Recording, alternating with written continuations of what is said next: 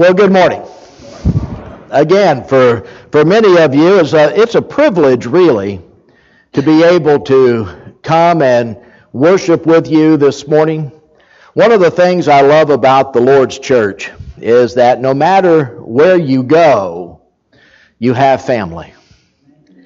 And as we come together this morning, it's wonderful. I see Billy sitting over here. Didn't have the faintest idea she was going to be here. I walk in and say, I know that face. That's the family that we have as far as the church is concerned. And as we come together this morning, we do so with the privilege of being able to come directly into the presence of our God, of our Father, and offer up these songs of praise to Him, to remember through faith the death of Jesus on the cross, and to be able to participate in a wonderful time of fellowship as brothers and sisters.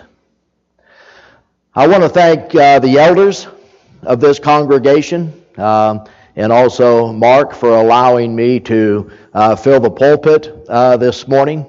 I know for preachers it's a hard thing when you're having to give up a pulpit. I've been a minister for 33 years in the Lord's church, and one thing I like to do is preach. And while it's always a treat to be able to sit and listen to others who have given their lives to the Lord in study and in teaching, within about the first 10 minutes or so, you're thinking, I should still be up there preaching. And so I thank you for allowing me to take this time to share some thoughts from God's Word with you this morning. You know, I first met Mark a little more than a month ago. I was in this particular area and visiting some congregations in southern Indiana and also in the Louisville area. And I drive a Saturn View, which may not be the greatest looking vehicle, but it runs and it gets me from one place to the other.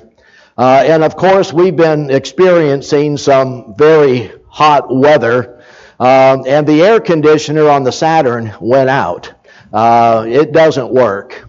And so as I'm driving around, I have the old-fashioned air conditioning system. You just put your windows down and you drive and you hope to stay cool that way.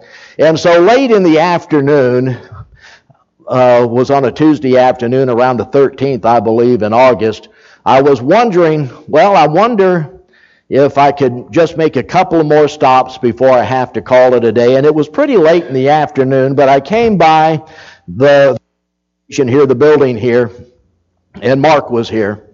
And so I had a chance to meet him for the first time, and it was a thrill for me to do that. Number one, it got me out of the hot vehicle, an office that was air conditioned, and then he was nice enough to invite me in, and we were able to sit in his office and talk for several minutes about World Bible School, and he was familiar with that, and we had a very enjoyable conversation together. And as I was explaining a little bit more about World Bible School, and since he was already somewhat familiar with I just left some information, and he was going to share that with the elders, and I'm thankful that it's worked out that we can be together this morning. I want to share some thoughts with you from 2 Kings chapter 5, looking at the story of Naaman. And as we go into this particular lesson this morning, I want you to think to yourself about greatness. Each and every one of us desire in some way to be great. We want to make an impact on the world. And so even as a child growing up, we always have these dreams or these visions of grandeur, of being able to do something that's just outstanding, that's great, that everyone is going to notice, and they're going to lift us up, and they're going to hold us up, and they're going to kind of celebrate our existence. because of some things that we've been able to do. And we know people in our own lifetime that have been able to achieve a stature of greatness for various things in life, whether it be through the medical field or whether it be through athletics or whatever it happens to be. Greatness can come in many different ways. But one of the things that we learn, and one of the lessons we're going to see this morning as we look into this account about Naaman, is the fact that no matter what greatness we might be able to attain to, as far as life upon this earth is concerned, if God is not involved in our life, then we really are nothing. And so this morning, we're looking at the subject of Naaman encounters true greatness. Our oldest son is a Marine. And I remember some years ago when he first came to me and his mother and said that he wanted to join the Marines. And I looked upon him as if he was crazy. Didn't have the faintest idea what in the world made him come to that type of a decision, that he'd want to give his life to that. But after talking to him and thinking about it, he was old enough, and I said, well, this is what I think, but it's your decision.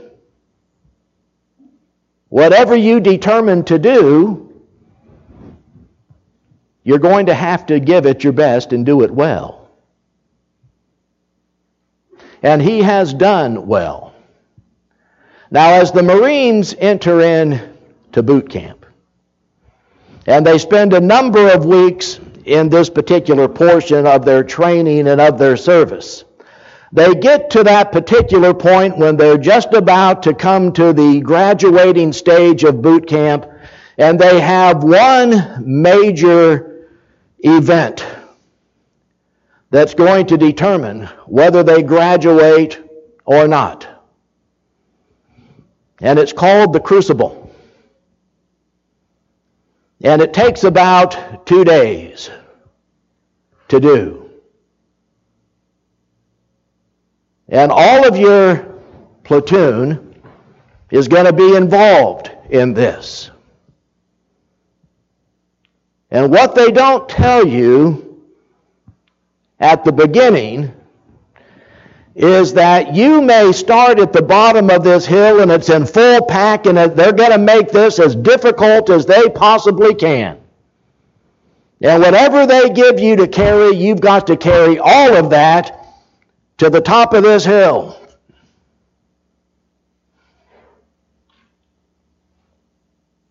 And then they're going to tell you, everybody that's in your company, by the time you get done, better be at the top of that hill. Because if one person doesn't make it, nobody graduates. So you may be the fastest up that hill, and you may turn around and see others stumbling and falling and tripping and doing all of these other things trying to get up the hill. But if you want to graduate, it's your responsibility to make sure they make it up that hill. And so that means that you're going to have to climb back down the hill, help that soldier, that Marine that's in need of help, and you're going to have to bring him or her nowadays to the top of that hill. And when everybody is at the top of the hill, then it's completed. And now you're able to graduate. They don't do this as a punishment. They do this to help people understand that when you're called upon to go into battle, you need to be able to depend upon that one who's standing next to you. And if they're not willing to help you in boot camp, they're not going to help you in the midst of battle. So if you want to graduate, you have to understand what the price is. And so they learn that really, through humility and service, being able to do something on behalf of somebody else really is what it takes to be a success. And if you're a success, that is a form of greatness. And that leads me to this man, Naaman. It's interesting to me that as far as the Scripture is concerned, we don't read the name of Naaman until we get to 2 Kings chapter 5. And I want us to kind of start there and look together at what is written here. Because Naaman, as we look at the beginning portion of this, has a quest for greatness.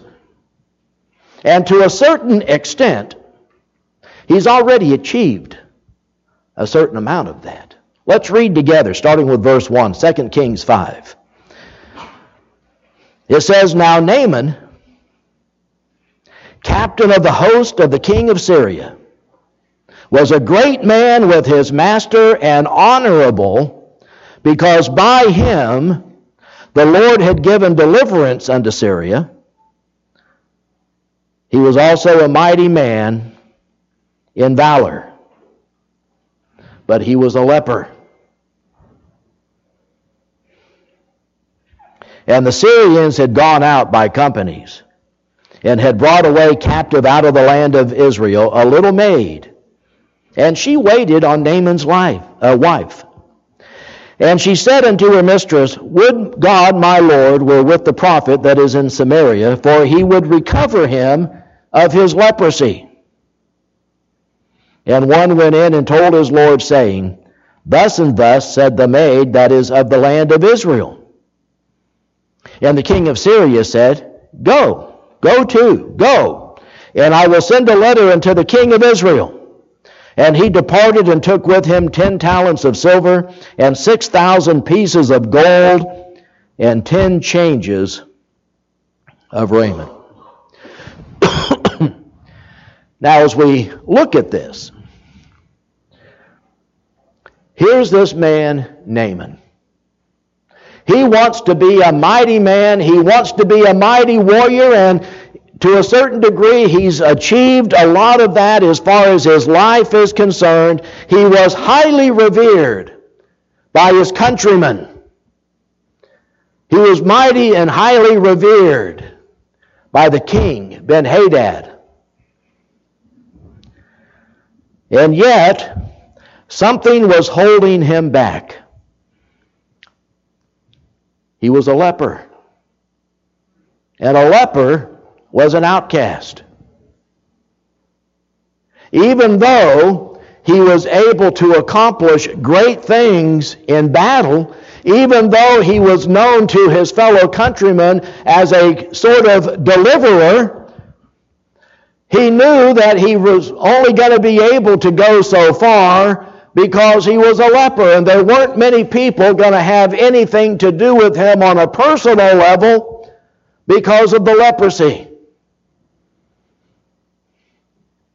And so he was constantly fighting against himself to attain higher levels of greatness, to try to overcome the leprosy.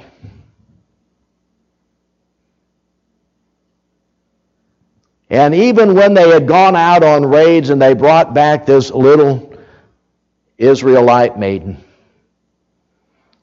God-fearing young lady, serving the wife of Naaman. And she's the one that began to relate the fact that there was someone who could maybe help Naaman if he were so willing.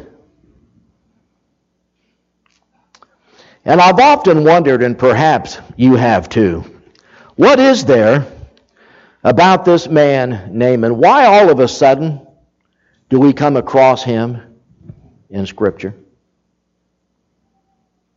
What is there about him? I was starting to do a little bit of research, and so I went to the Jewish historian Josephus. So I'm looking in the back through the index. I'm looking for the name of Naaman. Not listed. I said, well, why would Naaman not be listed? I mean, he's kind of a central character in a particular account as far as Scripture is concerned, and certainly had a lot to do as far as the history of Israel was concerned. Why would he not be mentioned? But he's not listed in the index. And Ben-Hadad wasn't mentioned either in the index. So I'm starting to look for other areas that would have maybe a common word or theme that might be able to supply some help in locating something about this man Naaman.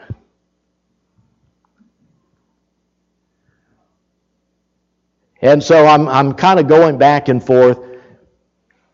And before I give you the rest of that story, I want you to turn back to 1 Kings chapter 22. And go down to verse 34. 1 Kings 22, verse 34.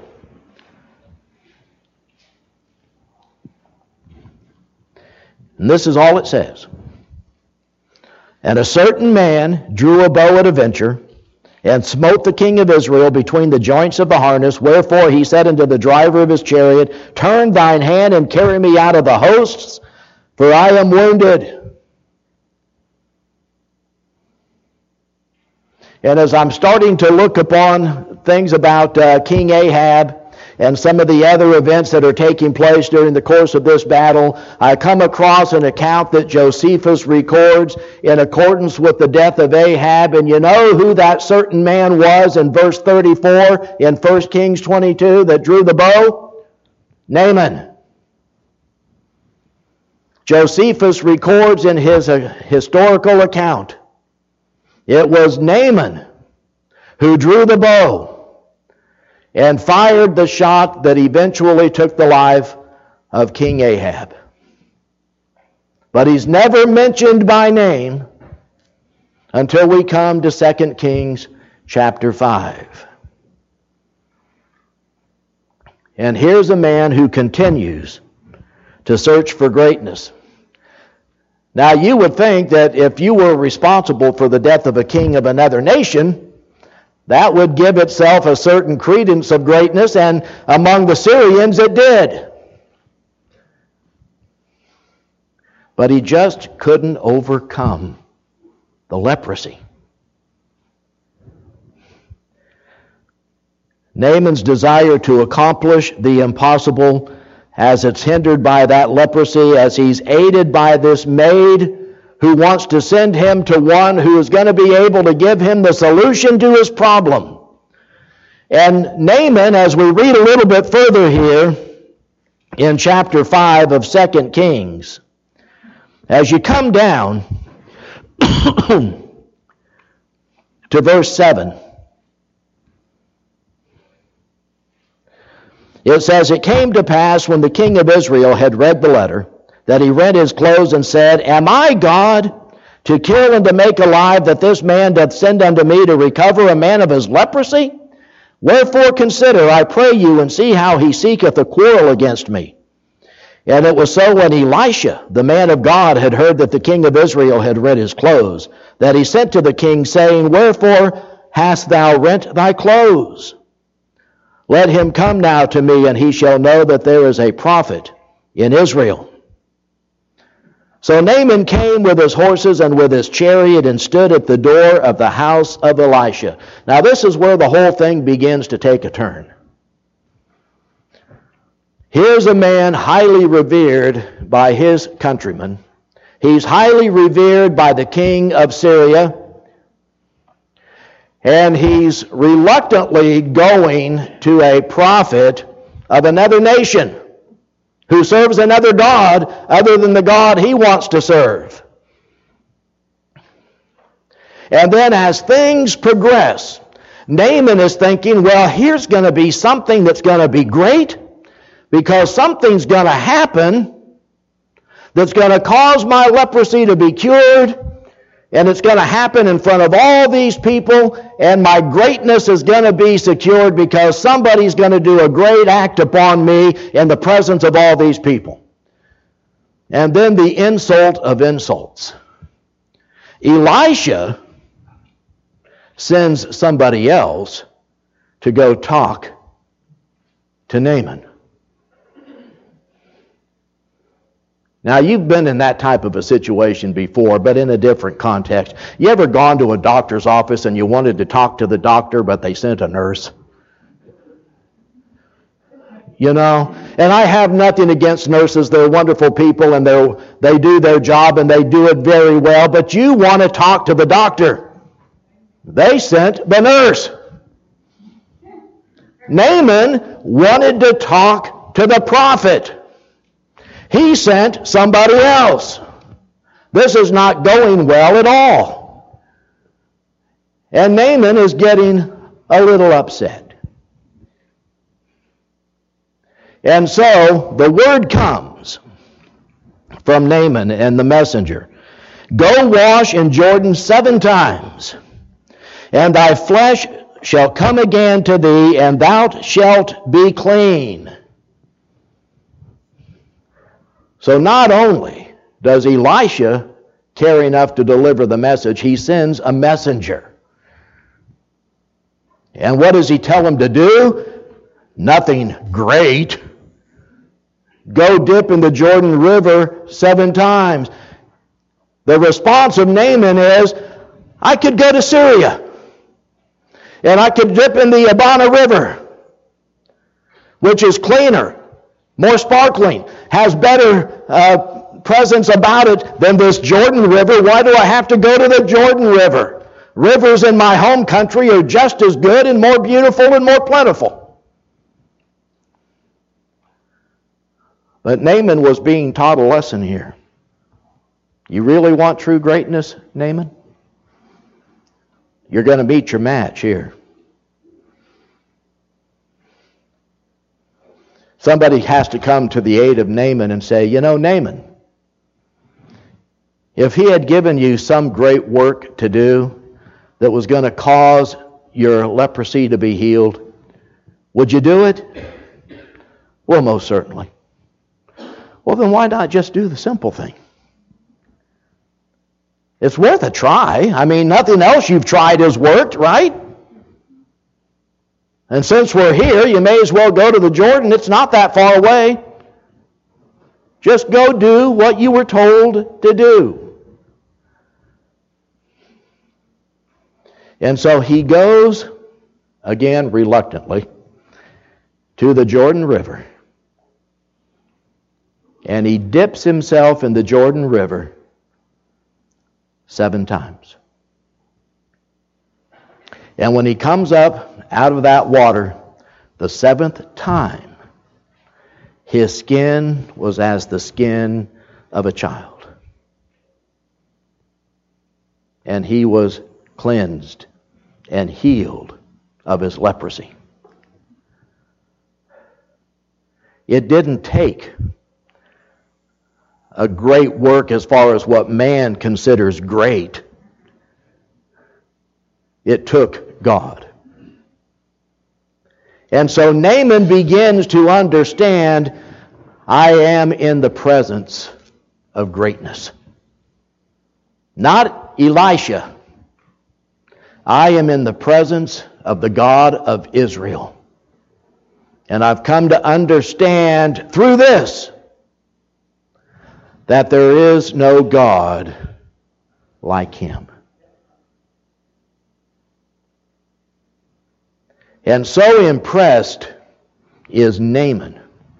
And I never really paid much attention to this before, but as you read on down through chapter 5, following the healing of Naaman, what does he do?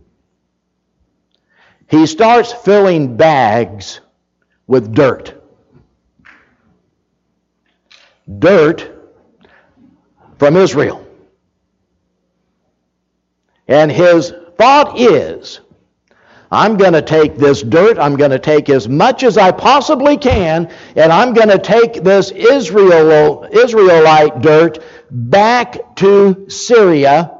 And when I get it there, I'm going to build an altar on the Israelite dirt to the God of Israel, because he'll recognize that. He still didn't fully understand the real greatness of God.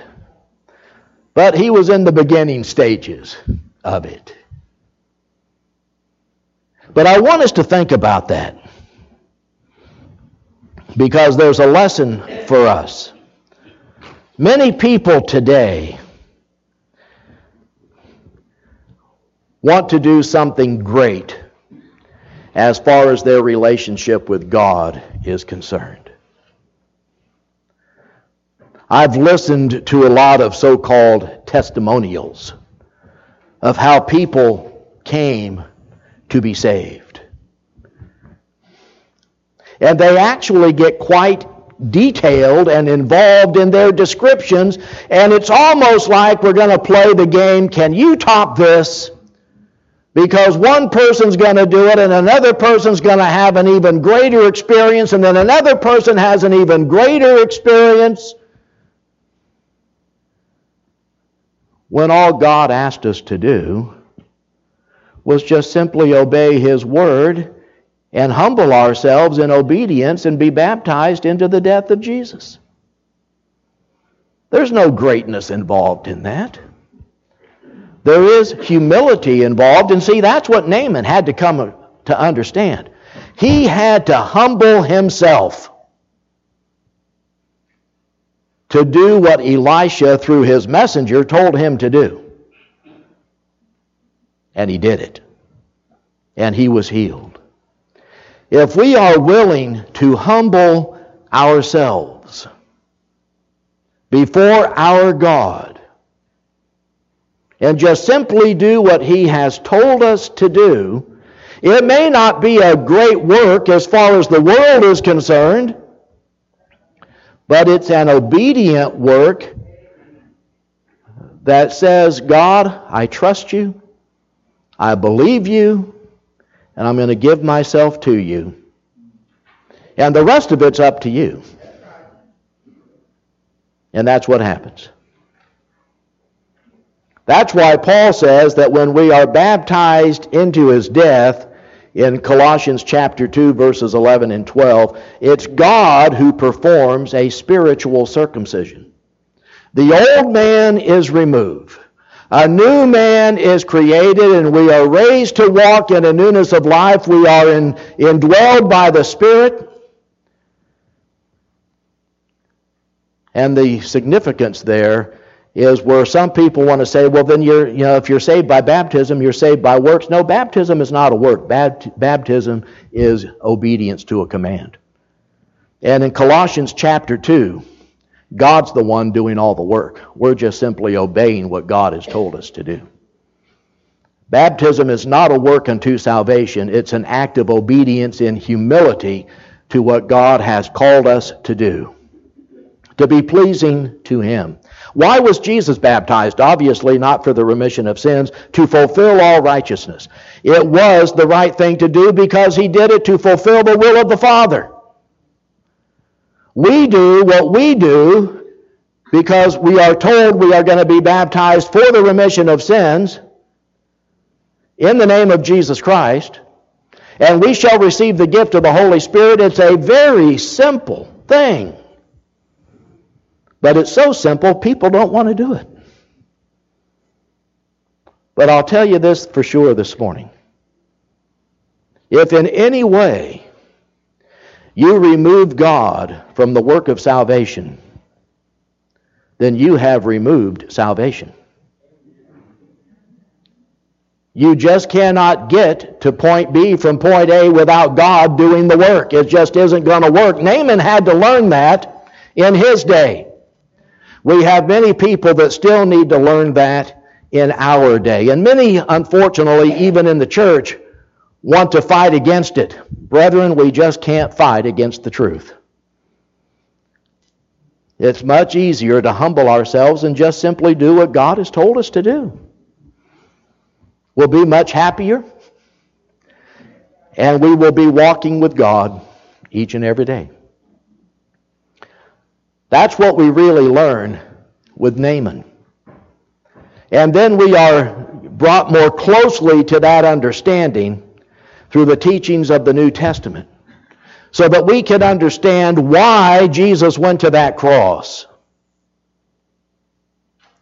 And as Paul would explain in the latter portions of Romans chapter 6, when we are coming to present ourselves to God, to confess that Jesus is the Son of the living God, and to die to the things of this world and to be buried by faith into the death of Jesus so that we might be raised by God to walk in a newness of life, we just simply do what Jesus did. He was obedient in his death. Through the power of the Father, he was raised from the dead. And when we give ourselves in obedience to God's Word, as we are buried by faith into that watery grave of baptism, the Lord will raise us up to walk in the newness of life, indwelled by His Spirit, and now walking, as John says in 1 John 1:7, we are walking in the light,